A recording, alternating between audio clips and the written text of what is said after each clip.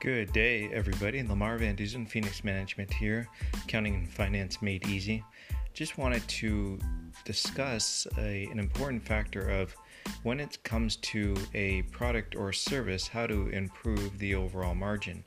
And what I would say to people is, young entrepreneurs out there, is understand how to add value, whether it's a product or a service, when you are selling something.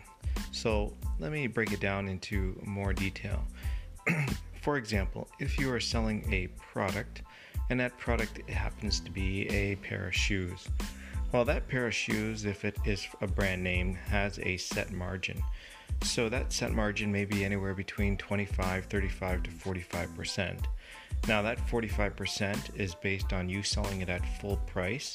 However, if that shoe or if that product isn't a hot seller, you're going to have to reduce the overall margin in order to have your inventory flow through. So in retail, on average, the average margin is anywhere between 33 to 37 to 45%. Now, in order to improve that, what you want to do is you want to be able to figure out accessories or other items that will have high margin that you can attach to the product so that the overall margin will go up considerably. For example, if you're selling a pair of shoes and if you want to increase the margin, make sure that you sell the shoe cleaner or an accessory that goes with the shoe that's going to improve the overall margin, say from 35 to 45%. Now, in the grand scheme of things, if you're looking at, say, $1,000, and if you're going from 35% to 45%, that's an increase of $100 of overall gross margin. That's going to make a difference for you and your business. Now, that can be in retail, that can be in wholesale as well, that can be in manufacturing. The idea is that there's always a set margin that you're going to have to sell a product for, and that's at some point in time may be reduced if you have inventory. But what I would say to you is if you add a complementary product that can be sold at a higher margin in combination with your main item, that will improve your overall margin and more importantly, improve your overall revenue, which will then fall down to the bottom line.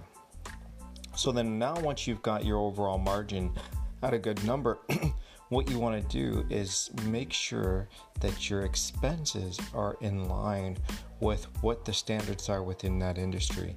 So whether it be rent, whether that be employees, whether that be marketing, anything relating to understanding what your expenses are so you can figure out ultimately what your net profit is going to be. And that's the key here, right? Is that at the end of the day, if you look at 3 bags of money, you want to figure out what bag is going to have the most money at after you sold your product, after your expenses, and what is your net profit that you get to take home at the end of the year for your company. And that's what you should be shooting for. And even when it comes to a service, the same thing, whether you're a lawyer, whether you're a professional, the idea is that the main service that you sell or provide is that there's going to be an underlying supporting service that you can add value to, that you can attach to that service that can increase your overall margin and then maintain your expenses that will ultimately hit your bottom line. So those 2 key elements are the key things of being successful. I've done this with several companies, whether it been a retail clothing store or a manufacturer who is selling product. What we tried to do is identify ways to improve the connected product that would sell along with that in order to increase the overall margin. Ultimately, once that happens, it generates more cash flow for you. It allows you to pay for your expenses. And what it does is make sure that you are profitable at the end of the year. If you can do these things, if you can make sure that you have an auxiliary product that goes with your main product that can sell at a high margin, ultimately what will happen is you will be a better business owner and you will be able to be more profitable at the end of the year. That is just one key way of being successful. The other way of doing this is looking at other margin products that are not necessarily the main brands that you can sell from overseas, that you could sell from China, Pakistan, India, places where you can probably get the product at a much favorable overall cost in order to improve your margin.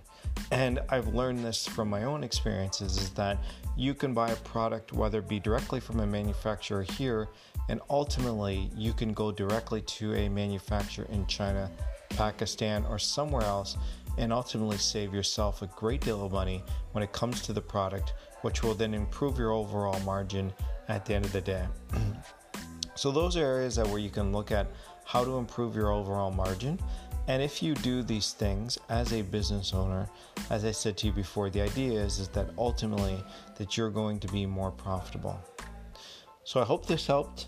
If you need some more advice, feel free to reach out to Phoenix Management at phoenixmanagement.ca. We are an accounting company that specializes in consulting for small to mid-sized business owners, and we have a great team willing to help you. Again, www.phoenixmanagement. My name is Lamar Van Dusen. I'm here to help in any way, shape, or form. Thanks, entrepreneurs, and go.